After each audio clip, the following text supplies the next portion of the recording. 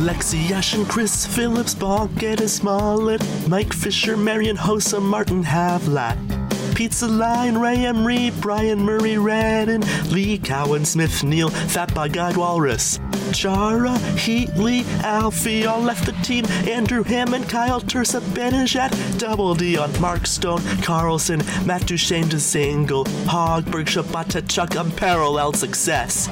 We didn't start the rebuild.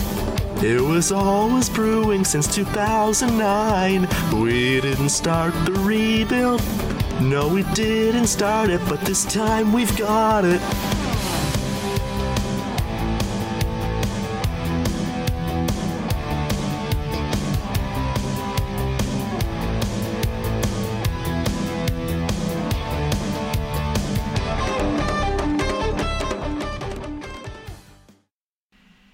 Joining me now is Ottawa Senators fan and close personal friend of the show, Nathan MacCallum. How's it going today, Nathan? I'm doing great, Ryan. Thanks for having me again. It's a pleasure. You are, if I'm not mistaken, the first two-time appearing guest on the Unparalleled Success Podcast, so I couldn't choose a better guest to have on for the second occasion for the first time than you. Yeah, I appreciate that. It feels like forever ago that the Ottawa Senators lost 3-2 to the Los Angeles Kings on March 11th last year. Oh, it's been a long time, but Pierre Dorion made it feel like as short as an off-season as possible, making moves as frequently as it seemed he possibly could. What were your impressions on Pierre Dorion's off-season moves, and how do you feel this roster entering this season is different from the one we saw against the Kings 10 months ago? Well, Ryan, for the most part, I think that he made a lot of moves that I liked. I really liked the signing of Dadonov. I've even come around on Derek Stepan. I think the second was a little steep to give up, but I like the player. Even a guy like Goodbranson, I'm interested to see how he's gonna play with Shabbat. But I think the biggest, with all those players in mind, I think the biggest difference between last year's roster and this year's is going to be in kind of the veterans around the team, which is kind of weird to say with a younger roster. But at the end of last year, they kind of got rid of a lot of the players that were around for that 2017 Eastern Conference Final run, the remainders in Anderson, Ryan, Boro, and then moving Pajot at the deadline. So I think a lot of the turnover is going to be in the veterans that are on the team. I'm not sure how I feel about that, to be honest. I'm going to bring up the lines that I had you project for me. And of course, this is more of a rough draft more than anything because, of course, like 80 players in the entire league were placed on waivers today. So, and especially with the Sens and how much DJ Smith and Pierre Dorion have been talking about competition in camp and the players who are going to play will have earned their spots. So tonight there's a scrimmage, and we don't know who's going to be in the opening night lineup. This is a pretty accurate projection that you came up with, I think. Are there any surprises of players that didn't make the team that you thought might have, or what you had expected to be the final lineup for opening night going into camp? Well, for me, I kind of just tried to pick out the guys that I thought fit into these spots best. That being said, I think a guy like Josh Norris probably cracks this lineup at some point, if not already. I know when the scrimmage is happening tonight, he's playing with Tkachuk and Dadonov, so that's definitely a good sign. When I was coming up with these lines, I just put Colin White up there because I think he'll get a shot. Again, I know he's played with Tkachuk and Dadonov already in training camp, but I think he's a player that they've I think Smith said at least once or twice that he's liked his camp, so I wouldn't be surprised to see him get a shot. And I think a guy like Batherson on this lineup probably moves up a bit, and I'm sure we'll see Logan Brown at some point. So there's plenty of places where, like you said, it's a bit of a rough draft. There's a lot of places where that lineup could change. One of the combinations that I've always liked that is intact for the scrimmage tonight is to Tkachuk with Josh Norris just because I love the name, the Chuck Norris line. Chuck Norris, yeah. But there's a few Yeah. combos on here. Like, this is such an improvement compared to last year's, and I love the Tkachuk Dadonov combination. Like, those are two legit top wingers. And then Stützle and Steffen, like, they've developed sort of a bromance going on in the early stages of camp since they've both arrived in Ottawa. So I like our top six, and even our bottom six doesn't look too bad. So I'm excited to get things going. And one of the most exciting storylines heading into this season is how Sen's third overall pick, Tim Stützle, torched the World Juniors, 10 points in 5 games, named the best forward in the tournament. What do you think about Tim Stützle this year? How excited are you to see him in the Sens uniform, and what are your expectations for what he can accomplish this year? Oh, well, I mean, I'm really excited to just watch him play. I think I tweeted the other day something along the lines of getting really hyped from just the 2-second clips of him walking around the arena, just stepping onto the ice for the first time. And I think a part of that is definitely from, like you said, watching him in the World Juniors, and I feel like that gave a good idea on that he really is a really good player. I think it's reasonable to expect him to have an impact in the top 6 and to step in that role, but I have a bit of a hard time coming up with a point projection, given that it's a shortened season and the Sens are going to be playing against the same 6 teams over and over again. But I'd say probably somewhere around like a half a point a game pace I wouldn't be disappointed with. So somewhere in like the 25 to 30 point area. But honestly, I feel like I'm taking the under a bit on that projection. So I mean, I wouldn't be too upset if that's where he ends up, but I think he'll finish with more than that, if I'm being honest. I agree. I think that it wouldn't be unreasonable to see him in like the 30 to 35 point range, and if you projected that over a full season, it could be around the 50 point mark, and it can only go up from there. The future's so bright for Stützle that I love that.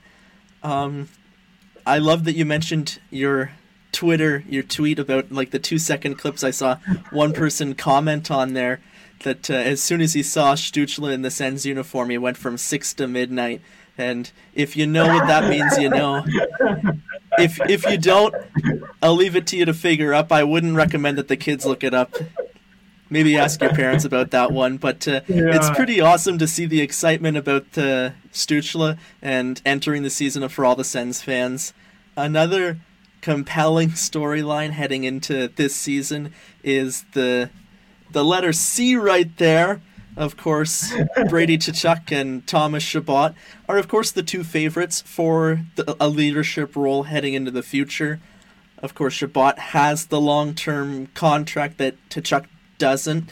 But if you had to pick a future captain for the Sens, is there either of those two players that you would be leaning towards or an outside candidate?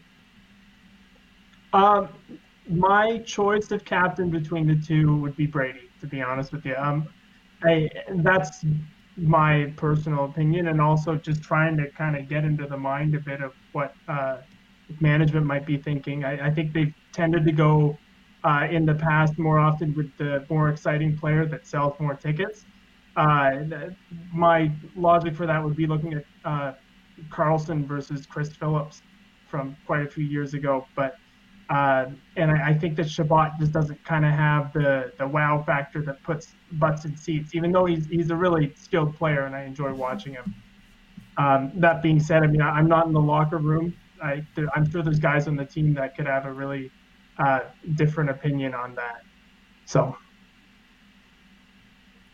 I wish we could have like a big heated debate on the show, but I'm also very strongly in the Tkachuk camp, so yeah. I think the argument for Chabot is that he's more of a tame like player, more responsible, more disciplined, and that he's going to be on the ice for 30 minutes a night, and that he can lead the way with his ice time and his play defensively, whereas the argument against Tkachuk is that he's going to be in the penalty box more often than you might want Right. for your captain. But for me, it just comes down to the fact that Brady Tkachuk is the kind of player that you would look up to for a demonstration on a player that puts his heart on his sleeve and plays as hard as he can every shift to win a game. And that's exactly what you look for in a captain. I don't care if he has 100 penalty minutes a season, because he's just so determined and he's a leader,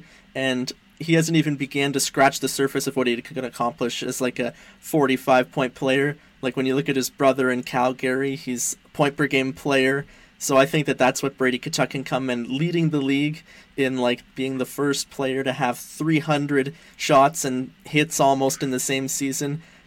I think it's a no-brainer to go with Tkachuk as long as he can sign him to the extension. Yeah, and that's a good point. That's another wrinkle, but I assume they'll get that done at some point in the year. DJ Smith is entering his second season of head coach in Ottawa.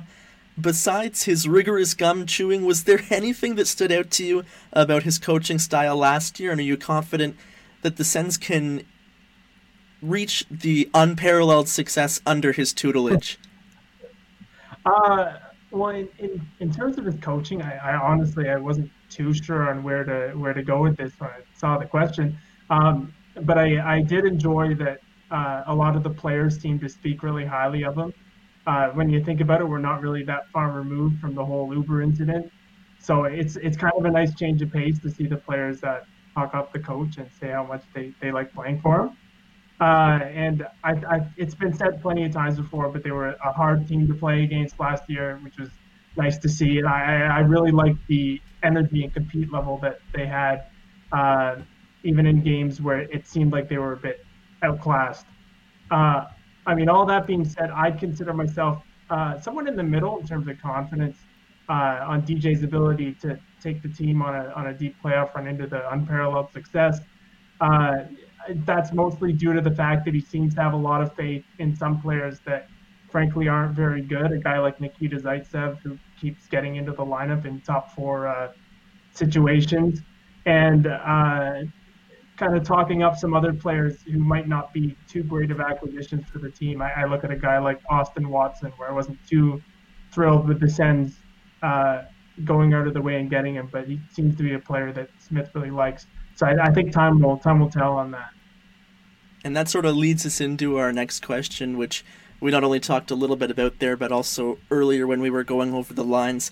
Considering the amount of veterans that the Sens brought in, and we can go over the list again just because it's exciting. There's Dadonov, Stepan, Watson, Paquette, Goodbranson, Coburn, and Murray. So with DJ Smith preaching that the players that are going to play in the lineup will have earned their spot in the lineup, does that make you worry at all about the young players not having an opportunity to prove themselves in such a crucial year with the expansion draft? Do you think that the team should give the young players who have maybe already earned an opportunity, such as Logan Brown, who had 8 points in 21 games last year, Josh Norris, who looked outstanding in the 3 games that he played, as well as I forget the other player I had on my list, but Drake Batherson, because he was so improved when he came back up from Belleville last year.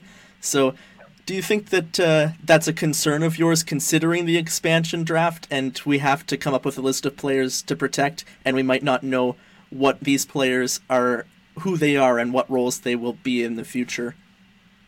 Yeah, absolutely. I like that you bring up the point of the expansion draft. But I really think that guys like Norris, Batherson, and Brown, once they get a chance, I think they're going to force their way into the lineup and make guys like Anisimov or Watson into that Mikhail Bodker type of taxi squad, healthy scratch role. I expect that at the start of the season, I know I've mentioned this already, but I expect that we're going to see a lot of the vets in the lineup to start the year. But I really think that with COVID and everything, the young kids are going to get a chance at some point this year, and I think they'll be able to grab it pretty easily. One of the juiciest rumors going around the NHL right now is the availability of Columbus Blue Jackets star Pierre-Luc Dubois. Given the extension trade history between the Sens and the Blue Jackets, of course, there was the Duchesne trade, the Dzingel trade with Duclair involved, and it dates back in history as well. There's been several other more minor trades, but of course the Duchesne one comes to mind. Do you think that the Sens might make a pitch for Dubois? What would you offer? What would you consider too much, and do you think it gets done? Well, I think, like you said, I'm sure they've at least made a call about the availability of Dubois, and I expect they'll make some sort of offer. But I think, like a lot of people have already said, 22-year-old elite centers don't come on the market very often, so it's a bit harder to gauge what it gets it done. And also, I would assume there's going to be lots of teams that are looking to acquire him. We're also in the same conference. There's a lot of hoops to jump through, but I would think that there's something along the lines of maybe a player like Logan Brown, Brandstrom, and then you'd have to throw in a combination of roster players and picks, I think, at that point to get it done. But it's really tough to say because he's so young and he's pretty good. It's really hard to come up with a package that would get the player out of Columbus.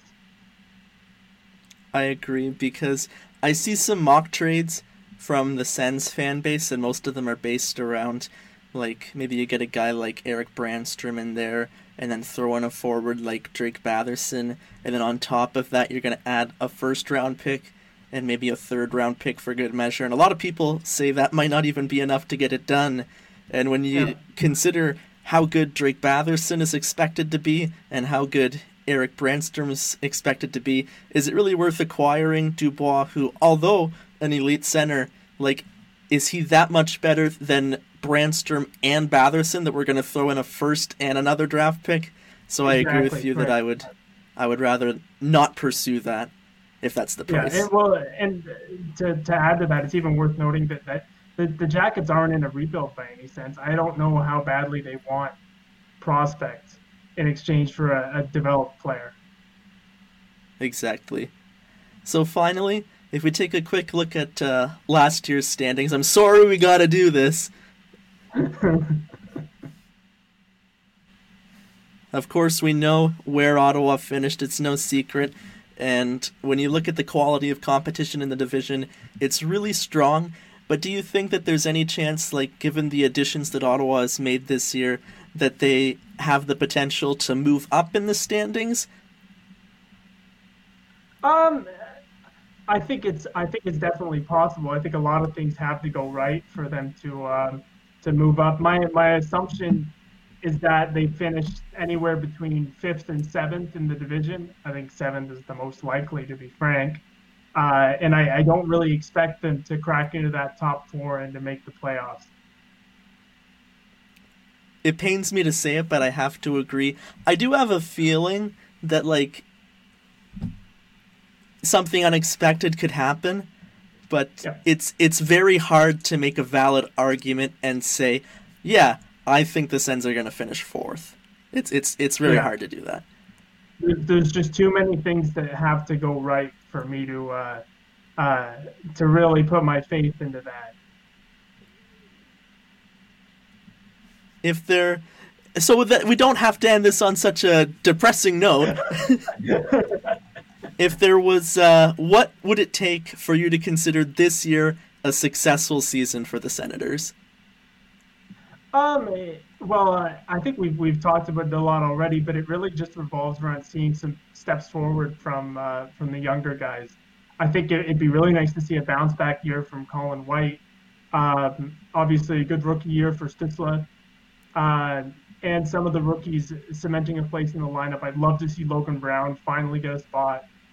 Drake Batherson really should be in the lineup this year, and Norris has gotten a really good look in camp.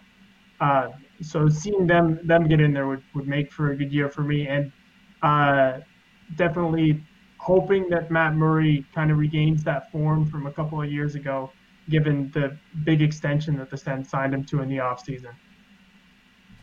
Absolutely exciting times to be a Sens fan. We've already had to wait 10 months, but we only have to wait 3 more days, as Friday night Ottawa versus Toronto in the season opener. Thank you very much, Nathan, for taking the time to come on the show. I appreciate it, and go Sens go. No problem. Thanks for having me. Go Sens go. Thanks again to Nathan for coming on the show. It's always a pleasure talking to you about hockey and the Ottawa Senators and previewing the season for the team. If you're watching this episode on YouTube, I hope you enjoyed it. Feel free to hit the like button, subscribe, and leave a comment. And tune in tomorrow as I continue the season preview for Canadian teams, as I'll be interviewing Jeff Gould about the upcoming season for the Vancouver Canucks.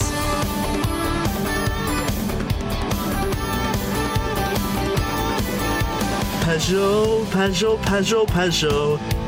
First round pick Mason, Silverberg for Ryan, McCulloch, Kovalev, California road trips, Lalim, Hasek, Gerber, carousel of goalies. Buddy Robinson, Ben Harper, Bobby Ryan, Spartacat, Boro, Hoffman, LeBreton is a no-go. Elliott, Anderson, Alex Aldis back again. Dorian says, we're a team, someday we will win the cup. We didn't start the rebuild. It was always brewing since 2009. We didn't start the rebuild. No, we didn't start it, but this time we've got it.